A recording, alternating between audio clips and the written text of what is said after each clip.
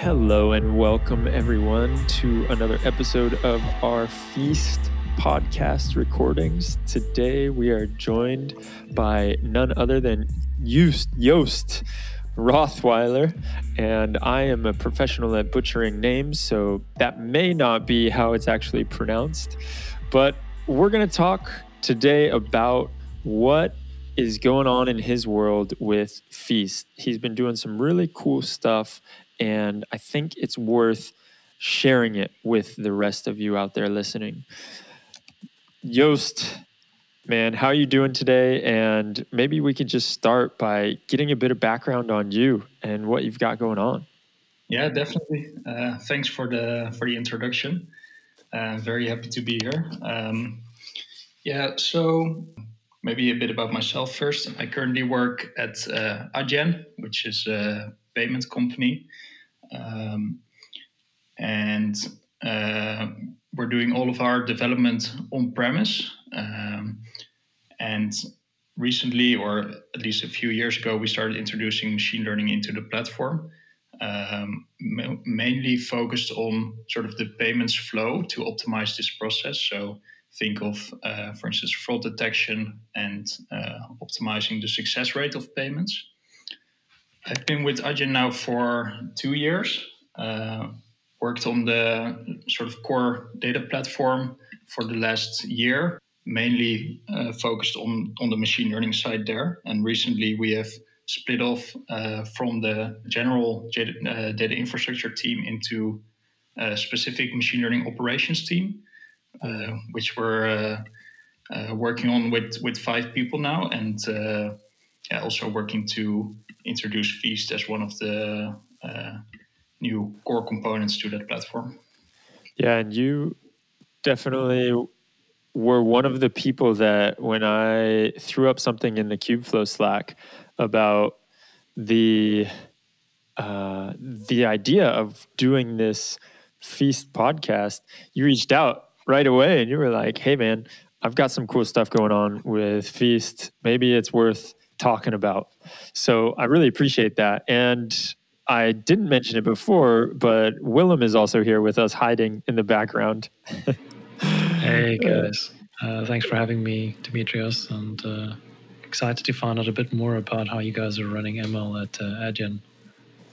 Yeah, I think there's a lot that we can dive into here. Maybe the first thing is just what made you want a feature store? What made you decide on that? And then what does your stack look like in general? Because you said you got 5 people on the team, right? Doing MLOps specific stuff. Yeah. So it's my guess that you've got a lot of things that are in there that people want to know about. So please tell as much as you can.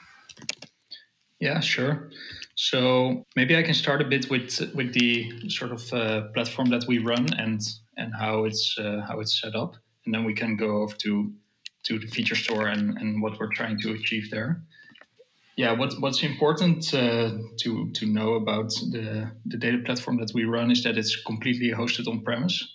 So we're running a deployment of the Hortonworks data platform, and we're using Spark as our main processing engine there.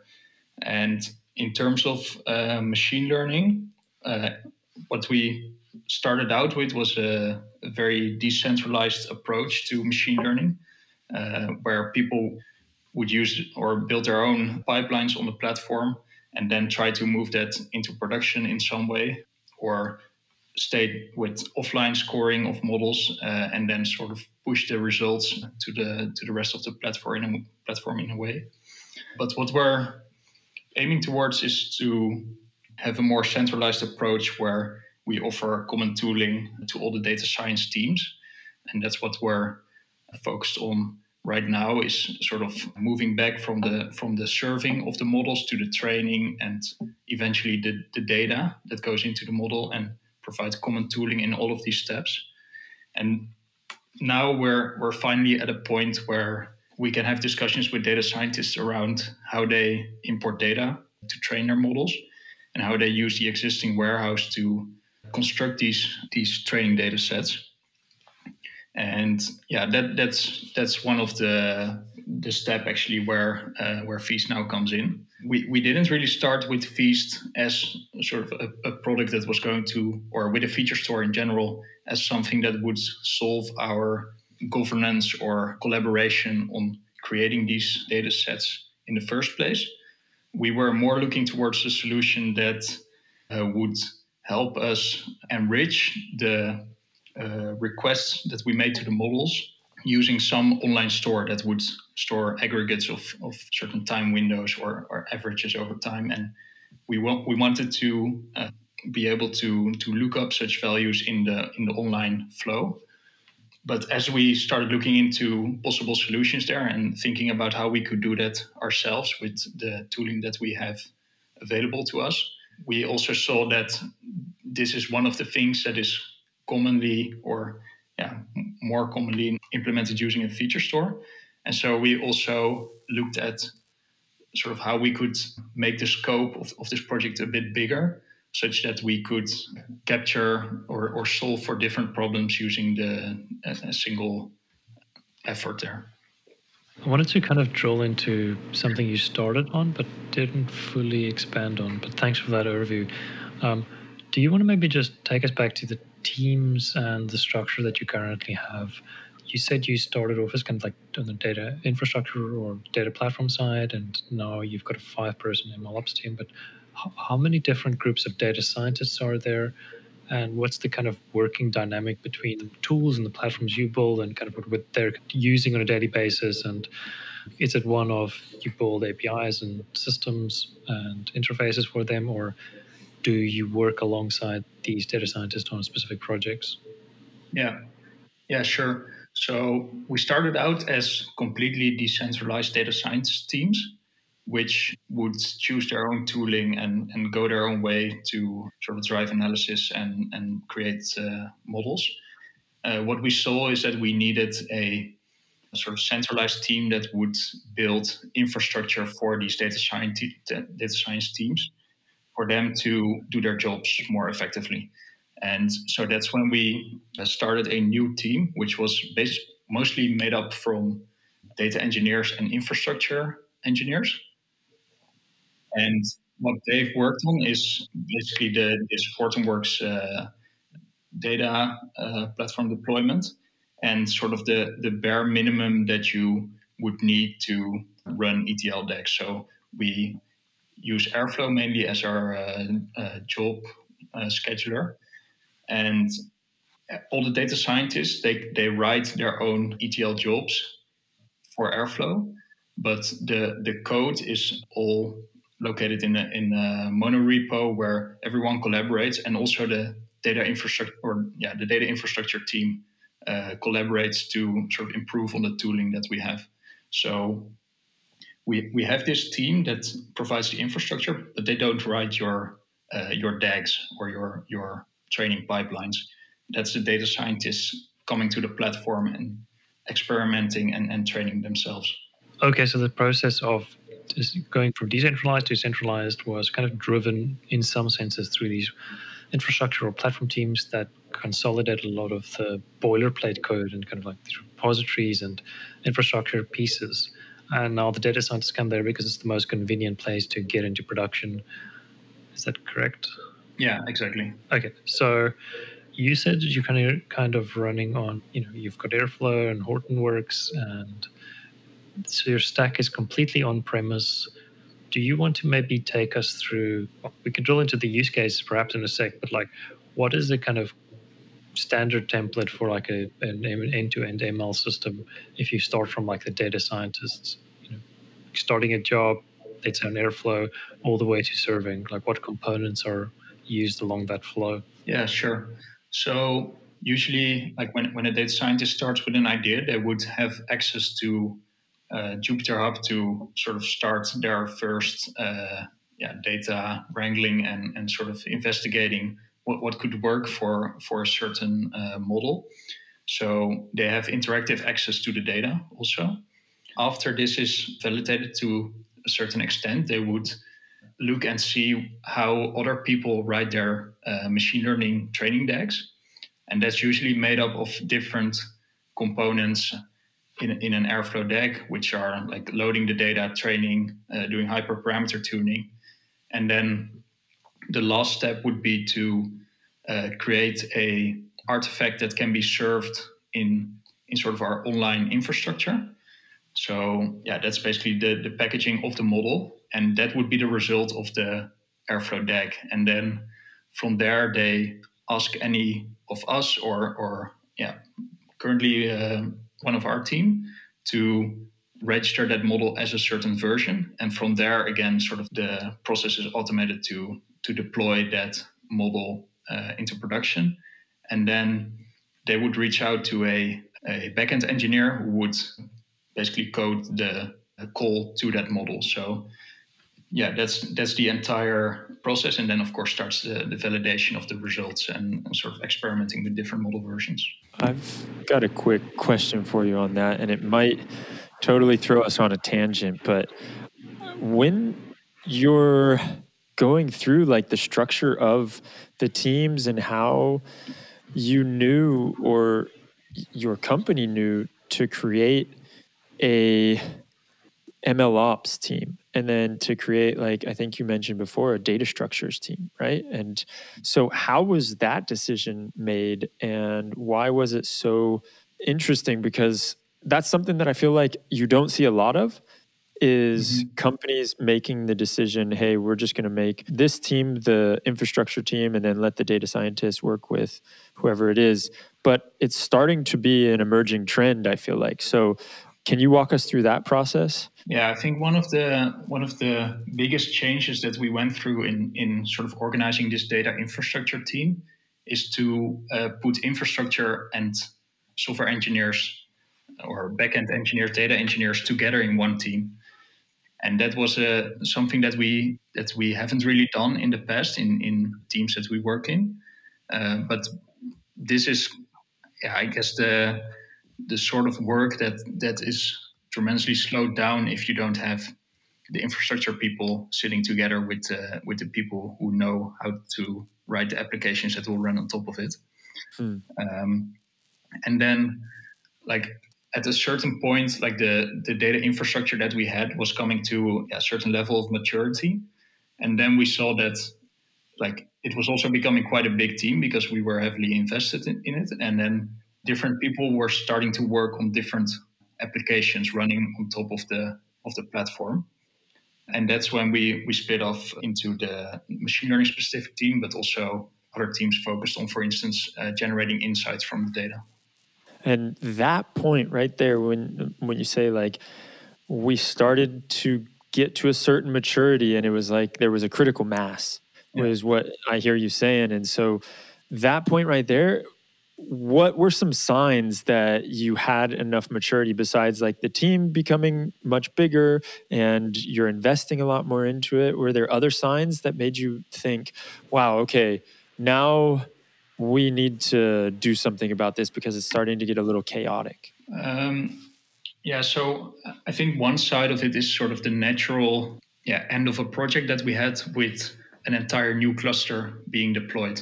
So we had the new cluster, it was deployed like as we wanted it to. It was a completely new iteration on top of what we originally had. And that was sort of the moment to look beyond that to see what's next. And I think again, as a company is trying to organize work into like very small specialized team rather than having very big teams working on a lot of different things.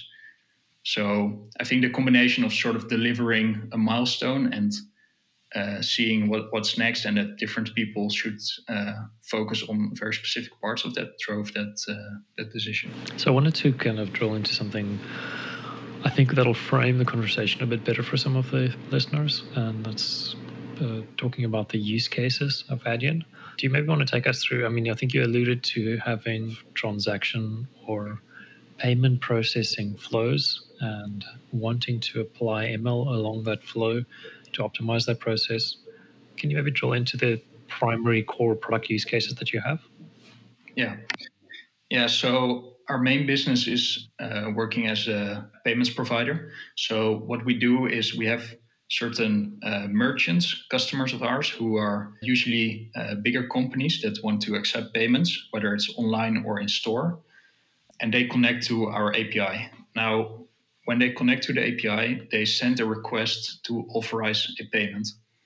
And once they send that request, we have to do a number of things. We want to first detect whether that's possibly a fraudulent shopper.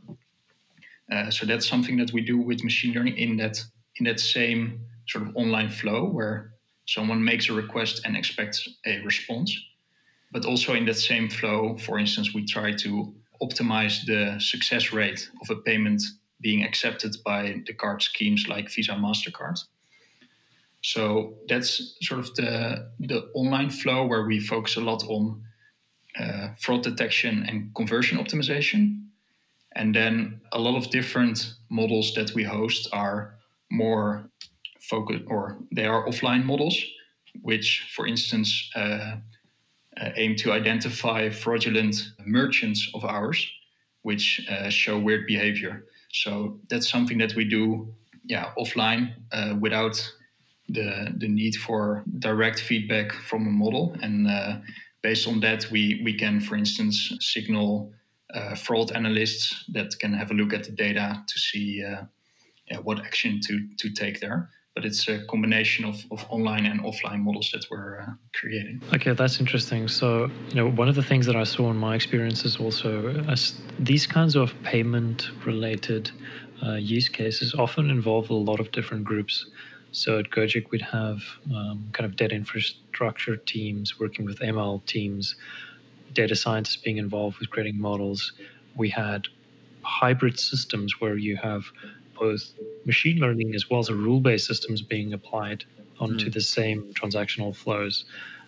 So you'd have we had a rule-based system where analysts could contribute, because there's, let's say, 5 analysts for each data scientist rules, and these rules are often a product of specific operational events that happen.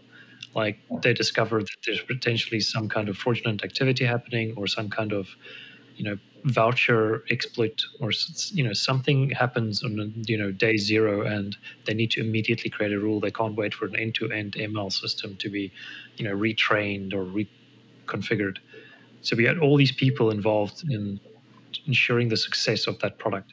Is it also kind of a complex multi-team effort, or right now, because of the infrastructure, do you feel like teams can kind of work on their own projects kind of in silos, even though they're kind of cross-pollinated with different skill sets? Yeah, that's actually something that we also see a lot.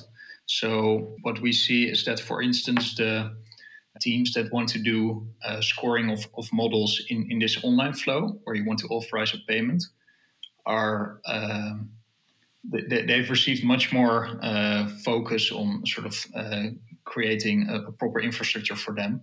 And so these teams are still on a different page than, for instance, other teams that are working in the offline flow and need also have these rules that they create over time and sort of append to a list of rules.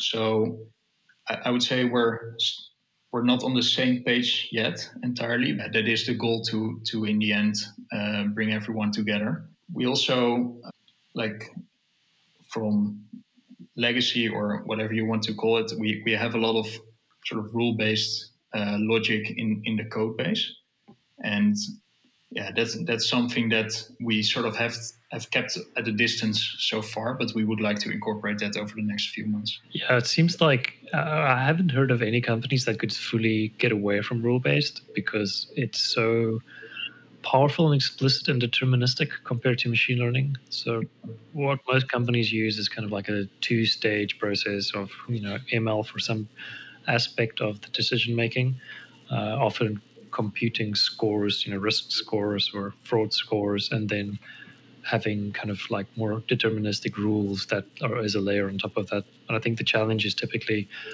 how can you provide the machine learning model the complete context of what's happening so that it actually trains and is effective?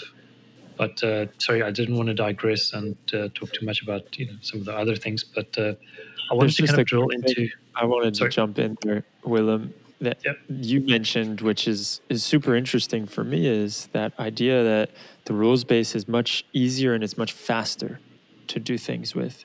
So that makes a lot of sense too. And machine learning at this point, I imagine for most people, it's so much slower of a process to iterate on or get a model out there. And so until it becomes as fast as the rule-based system, then it's just not realistic. Yeah, indeed. So this is also something that we see currently. A model or a model version even is something that requires a lot of attention from a bigger group of engineers. And yeah, usually a rule-based system is easily reviewed and just pushed into the world. For us, it's always interesting to see when someone introduces a new model type, to see sort of what are the bottlenecks are, because usually we don't get a lot of feedback on this, like while someone is iterating. But when we onboard an entirely new team, it's very interesting to see where we actually lack documentation or sort of our interfaces are not entirely right. Cool, that's fascinating. Thanks for framing the use case for us. I mean, I'd like to paint a picture for you, for listeners, on the complete stack and the use case before we dive into the feature store specific things. So that's why I think that was kind of important. But so I'll have two questions. One, the second one is like, how does Feast and the feature store fit into kind of your stack? But the first one that leads up to that is more around like, what are the key problems that you have in the MLOps team? Specifically, it can be data or non-data related, but just like the kind of root level problems that you are experiencing. And I think you said earlier you started from kind of like the online side and then moved backwards. So I'm assuming you're encountering these as you're moving backwards through the stack. Mm. Yeah, indeed. So I think, yeah, we talked about this earlier, but like I think a lot of companies start from the serving part where they say, we just want to get a model into production. And once that's sort of complete and it works, then suddenly they realize that, or at least that's what we found, is that actually the interfaces that they use for training are really messed up, or they can't properly track their experiments, or the process involves multiple people in different steps, and it's a pain to roll something out. So yeah, we worked backwards from the serving, moving to sort of this training, orchestration, and tracking what's happening, keeping lineage. And now we're at a point where most of that is common tooling for the teams that are currently using the platform. But then where they get their data from is still a huge black box. So, or at least for us, it's difficult for us to say that, or basically to build any sort of tooling on top of the actual data, because we don't know what people use for their data input.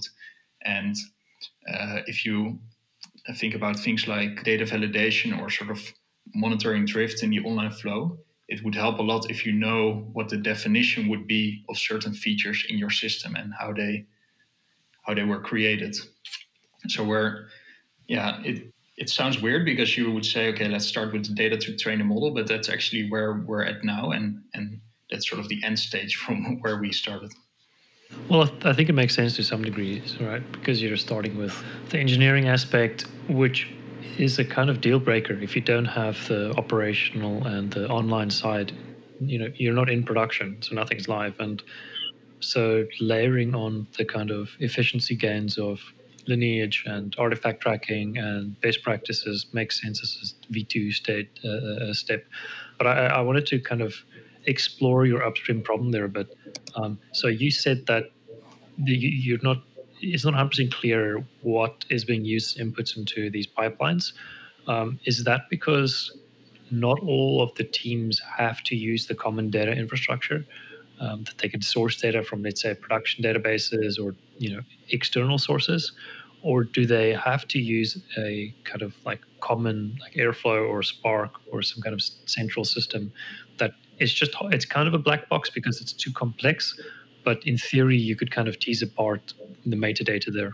No, I think it's not so much in the sort of the transformation step that we do using Spark and Airflow. It's more in the in the actual sources that are queried. So, for instance, different people might log different events from the let's say main platform, the payments platform, and then that might end up somewhere in the warehouse on HDFS. And what we don't know is sort of how people are collecting these different sources into a single one, how they're combining it. We could look into sort of how these are used for each individual case, but we don't have a reference point where we say, okay, from this moment on, we expect certain things from those sources, and we adhere to certain conventions, or we deal with schema evolution in a certain way. So it's really the sources that we want to certain conventions. So what I've seen in the past that's worked is there's, I guess, two approaches. And the one was you kind of solve the root problem, and the other one is you defensively protect against the uncertainty. So what I've seen happen in the past is if you're taking the kind of online back to data approaches, we at Gojek replaced all I/O in all ETL pipelines with like our own I/O. So in order to push, let's say, to a production environment, you need to already be using our infrastructure. And in order to get to use the pipelines, you need to use specific libraries in your pipelines that we prescribe to you. So, for example, we can give you a library that pulls data from sources and a library that pushes data to destinations. But because you're using our library, we control which sources and destinations, and we can produce metadata from that. And so, if we prevent them from pushing directly to like stores and production, then they have to use our tooling, and implicitly we're going to be collecting metadata about that, and we can kind of build the lineage graph. So that's one approach, and then that cascades upstream, all the way to basically a point where they say, "Oh, I have this other notebook, or I have this CSV file that I'm pulling from the operations team, or this API that I'm hitting. It's not available as a source in your tooling. Can you please add it?" And then the conversation changes to them having to ask the data infrastructure team to add that. But so that's one approach, and that's a kind of very heavy-handed approach, and it can be something that takes months or years to kind of get to a point of stability. Yeah. Another approach that we took in the shorter term was to layer on top of existing ETL pipelines data validation. So either using TFDV, which is what we used, and then we also had a custom internal system at Gojek that kind of protected our production environment from data drift or data going out of sync. So by profiling data and by building these validation rules and then adding checkpoints, it still was a problem that we didn't know where certain parts of our data came from. We didn't have the full lineage, but we could prevent the teams from kind of destroying production, or if some kind of upstream pipeline failed and it was dependent on, let's say, an external API or service, we knew about it immediately at least, which isn't always the case. Like sometimes part of the pipeline fails and you don't know that the pipeline is out of sync, or it's like taking the wrong shape or distribution, and it can cost millions of dollars. So do either of those approaches seem reasonable to you, or are those things that you're looking at adding? Yeah, so I would say we started out with Ladder. So we also implemented data validation based on TensorFlow data validation. In the end, it didn't bring us very far, especially because the adoption across teams was very difficult to realize. And right now, the tooling that we have with the training on Airflow, it's much more an approach that you explained in sort of the first scenario. We have various steps in the training pipeline, and if people want to store or load data, they do it using our libraries indeed. So we control basically what the structure of a certain experiment should look like and how a data set and a model artifact sort of fit into that structure. Yeah. So speaking about artifacts, let's maybe swing over to Feast and just figure out, like, how are you currently using Feast in your stack, and what was like the core problem that you wanted to introduce Feast to solve? Yeah, so the core problem that we wanted to solve initially was not actually this sort of data governance part. It was more on the online scoring of models. So what we saw is that if we want to use or if we want to deploy a model that optimizes conversion rates by, for instance, changing the message that we send to the payment card schemes, then what could be very interesting is to know, for instance, what kind of, and I don't want to go in too much detail of the use case, but like what kind of changes have worked in the past for that specific merchant or country. So in the current situation, most of that information is provided by the client that calls the model. And we might have some transformations or state in the model itself, which is also able to sort of combine the different features. But what we really wanted was a store, basically an online store, that we would query in the same flow right before we invoke the model, and then enrich the request that already comes in, that contains basic information on the payment, with some additional features that would live in this online store. So that could be averages over time or other type of aggregates, and then send that same request to the model. And one of the benefits we see is that at least we would be able to remove the state from the model and move it to the online store, and also drive down the latency of the model, because now we have to do all these transformations in Python. And if we could sort of optimize that, in our case on the Java platform, then yeah, we feel that it would significantly reduce the latency.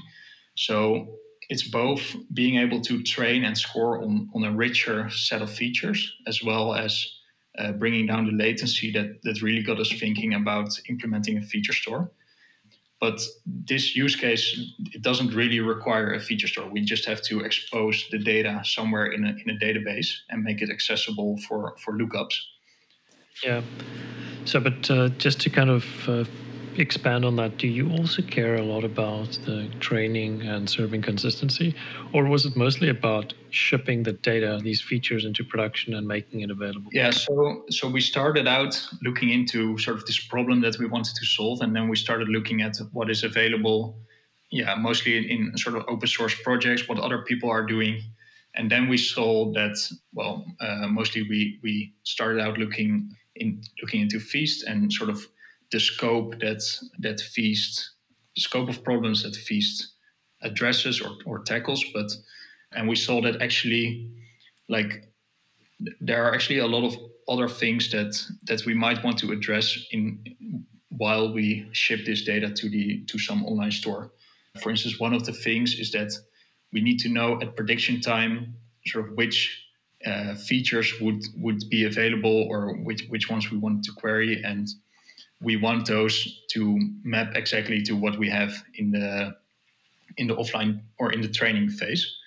And then we started thinking more about sort of having a general definition of what a feature in our platform means, and being able to reason about this definition and reusing it across applications, but also in the end across teams.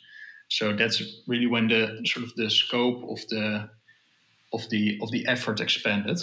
Okay, I wanted to quickly speak about one aspect of something you said there. You have all of these offline features. You're shipping them into production.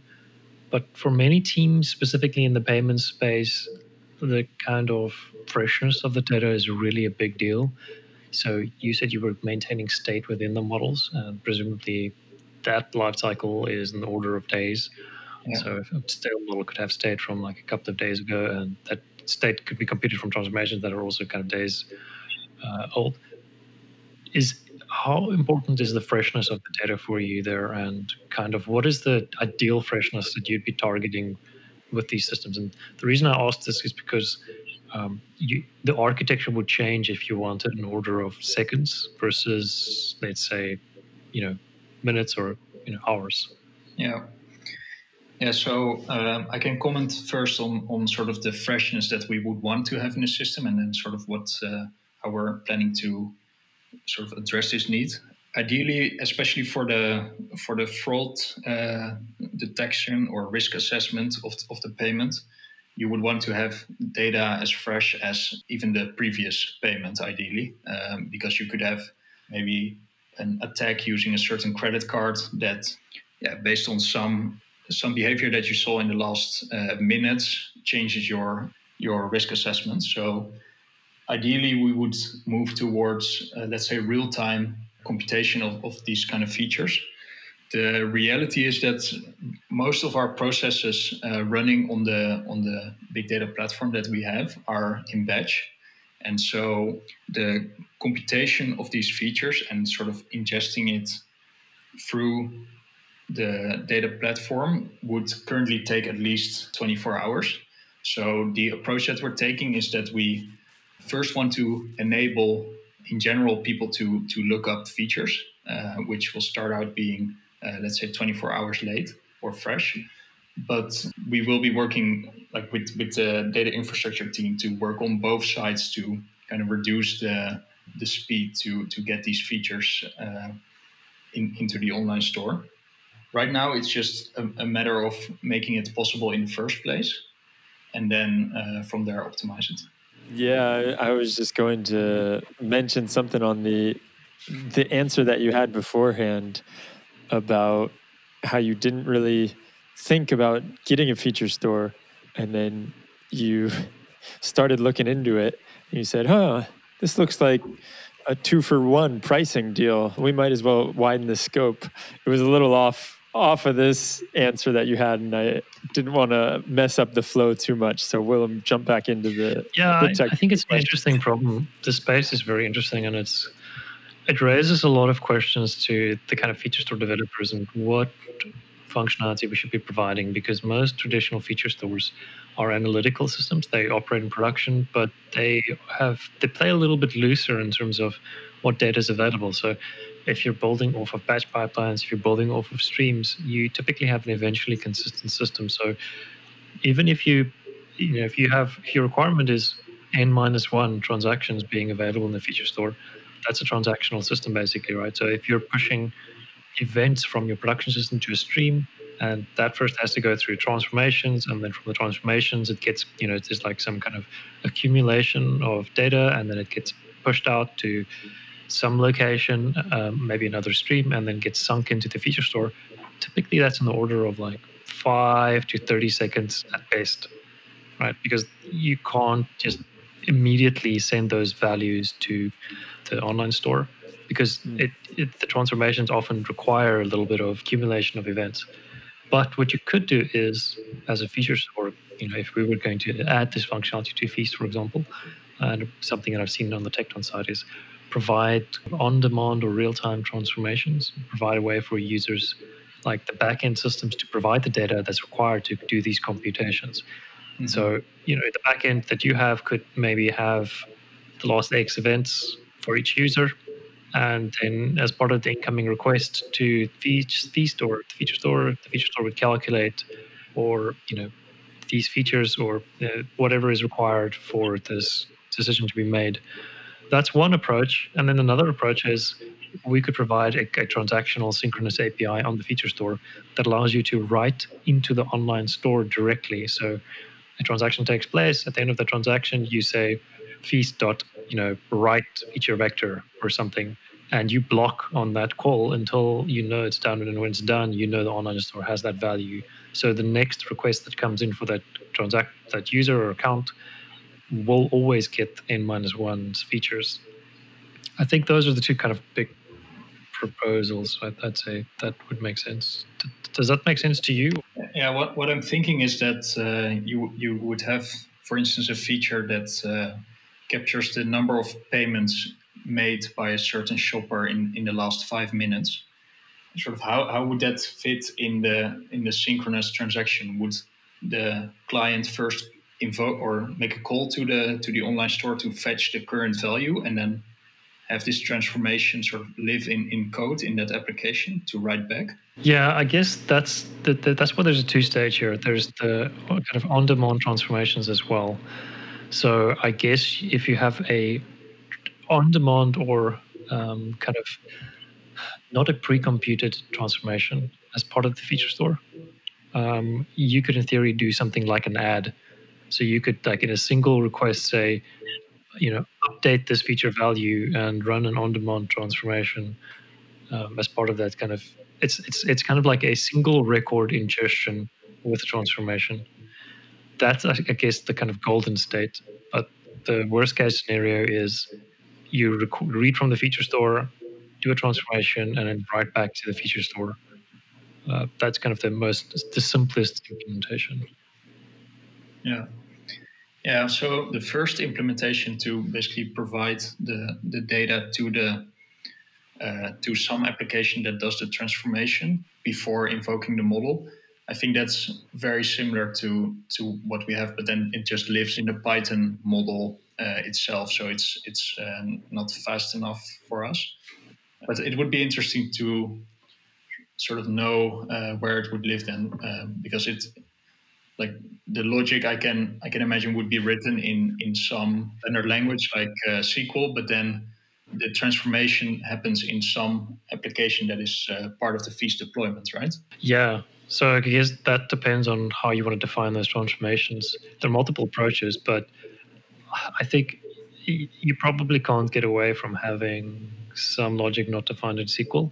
Perhaps there's some kind of Java or Scala or Python-based transformations that also get applied as a post-processing step in the offline case, but that's kind of like what you use in most cases for the online transformations. Another approach that I've seen is some teams using SQLite. So you can run SQLite in memory, and it's very fast.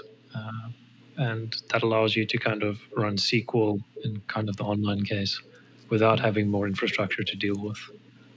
So jumping off this topic just a little bit, I wanted to ask before we go, as time is winding down, just zooming out a little bit, and when you need a new tool or when the data scientists ask for a new tool, because before you mentioned like you tried to do something, I think it was with TensorFlow, was it? And you wanted to try and get everyone on TensorFlow, but there was low adoption, right? I can't remember if it wasn't TensorFlow, but it was the TensorFlow data validation. Yeah, right? Exactly. And so how are new tools introduced? How do they like win? In the case of TensorFlow validation, it's like that lost or that just died. It didn't work. And is it like the data scientists that are coming to you and saying, hey, we need this? As Willem was mentioning earlier, what happened with him at Gojek when someone would have to go to the team and say, hey, well, we want this Excel. I think that was your example, Willem, if I'm not mistaken. Like, hey, we need some data and we need the lineage of it put into our system. Yeah, that's right. Cool. So I'm just wondering, how does the new tool come to be as you're going from this decentralized to centralization? And people are very opinionated about what they like and what they don't like. And data scientists, especially, I know they want their specific set of things, or they're used to doing it one way or another way. And then you come in and you ruin their world because you want them to do it this way, or you say, hey, now we're going to be using this tool, which you have to do this, which very well may be a best practice that you're throwing in there. But how does that work? Yeah, so the way that we position our team in the company is that we offer a platform to the data scientists. So data scientists or data science teams are, in a sense, our customers internally. And so we try to build for them in the end. And yeah, like you're building any product, I think you're collecting requirements and sort of taking that back to the team to see, okay, what would then be the best approach to build this, deliver it, and have people migrate it if necessary. What what we solve for.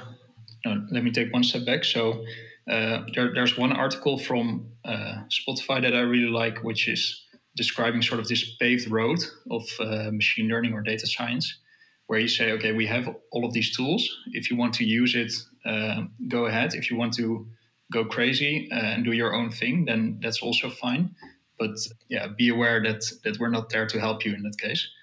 And I think that's also sort of the approach that we're taking with providing these tools to the data science teams. We show them the benefit, and then it's for a certain time, it's up to them to choose if they want to be the first adopters or see other teams use it first. And then at some point, we of course have to sort of draw a line and say, okay, now please migrate over to the latest tools that we have available. But usually at that point, like the benefit is quite big and sort of worth it for them to migrate. Yeah. Also because they have examples in the code and these kind of things. And are they coming to you with different tools that they want to integrate it into there, or is it you mainly saying, all right, we took all the requirements, we came up with a few different options, and we're going to choose this one? Usually we're reaching out to them to gather requirements, and then we try to scope could be a good use case to try this out first. And then we sort of reach out to them to say, do you want to use this new set of tooling that we've built as a first user? And yeah, sometimes it's more difficult to convince them than other times. But it's also very valuable for us to understand what are the drawbacks and sort of see what would be the cost of moving over to new tooling. That's fascinating. So last question for me, and it's totally out of left field, but I know that a lot of people talk about the security conversation, and that has been coming up more and more in the MLOps community about who runs this, who's in charge of making sure it's secure. Is that part of your job description also? Like this infrastructure that you're putting together in this centralized place, do you have to make sure that that's secure? And how have you found it? Like going about it, how has that been? So I would say we have sort of three things here. One is the security of data on the data platform in general, which is handled by the data infrastructure team. So that's, let's say, a general platform provider that we run in iGen. They make governance rules on top of sort of the different tables that we have, who owns it, who is responsible for it, and whether or not, for instance, things like PII can end up on different clusters. Then we have certain teams like anti-money laundering teams, which have quite strict regulations that they have to work by. And because they have like different requirements from other teams, they also are a bit different in their approach to building models and sort of versioning the data and versioning the code and how they review it and these kind of things. And then we as a team try to build on top of the knowledge of both teams and incorporate this into the standard machine learning tooling as much as possible. But I don't think we will go to the extent where we would say that everyone needs to be on par with what the anti-money laundering team is doing for their models. So one final question from me is, so when you were kind of designing the system specifically around the feature store and Feast, were there any kind of major surprises based on your original design or kind of idea that you had around the system and what you ended up building? Like, did you end up having to, are there any like components you had to kind of layer on, or any kind of changes in the architecture that you had to make to get things to work for your use cases? Yeah, so at iGen, we for instance, run our own internal caching mechanism and our own internal streaming framework. So when you look at sort of the ingestion to the online store, then that's very different for us, or at least we could adopt Kafka and Redis, but as you might know, like it's quite a long trajectory to go into to run these new services in an enterprise environment, and also someone has to maintain it. So we opted for our own internal tooling there, and we're using actually a batch job to push data into the online store. And we're using Postgres currently in combination with our internal caching mechanism to look up the features. So those are two things that are quite different from, I guess, the Feast platform as it is right now. Okay, so it's not so much kind of like core architectural or functional changes. It's more around specific components like databases that we didn't support and you had to implement yourself, or integrations basically. Yeah, indeed. Because we were looking at implementing this ourselves, but then once we read basically the Feast 0.8 RFC that came out, we saw that the focus was much more towards supporting or bringing the offline store out of Feast and supporting Spark as the main processing engine, and that fits really well with our infrastructure because everything is in Parquet and we use mainly Spark for data processing.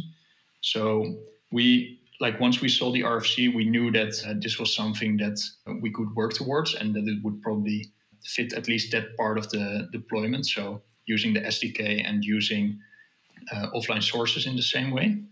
And then the online part, we decided to do ourselves, basically. Okay, that's actually super great feedback. So I'm happy that the RFC was the point that you decided to double down on the new Feast design. Yeah, we started ourselves. Okay, that's the only question, the last question I had. Demetrios? Awesome. Yeah, I think we can finish it up. This has been really insightful for me. I love hearing you two dive into these details and get really technical, because I feel like that is something that a lot of people out there will want to know. It's a great use case. And I really appreciate you being very transparent with us and going into talking to us about so many different pieces of the puzzle, right? You're talking about the team, you're talking about how you're moving from a decentralized to centralized, why you want to do that, and then getting down into the nitty-gritty of Feast and the implementation and what's going on, what kind of product ideas would be useful for you. So I really appreciate your time, and I want to say thank you to everyone listening. We will throw all of the interesting and relevant links down below, so have a look at that. And until next time, we'll see you all later from the Feast podcast.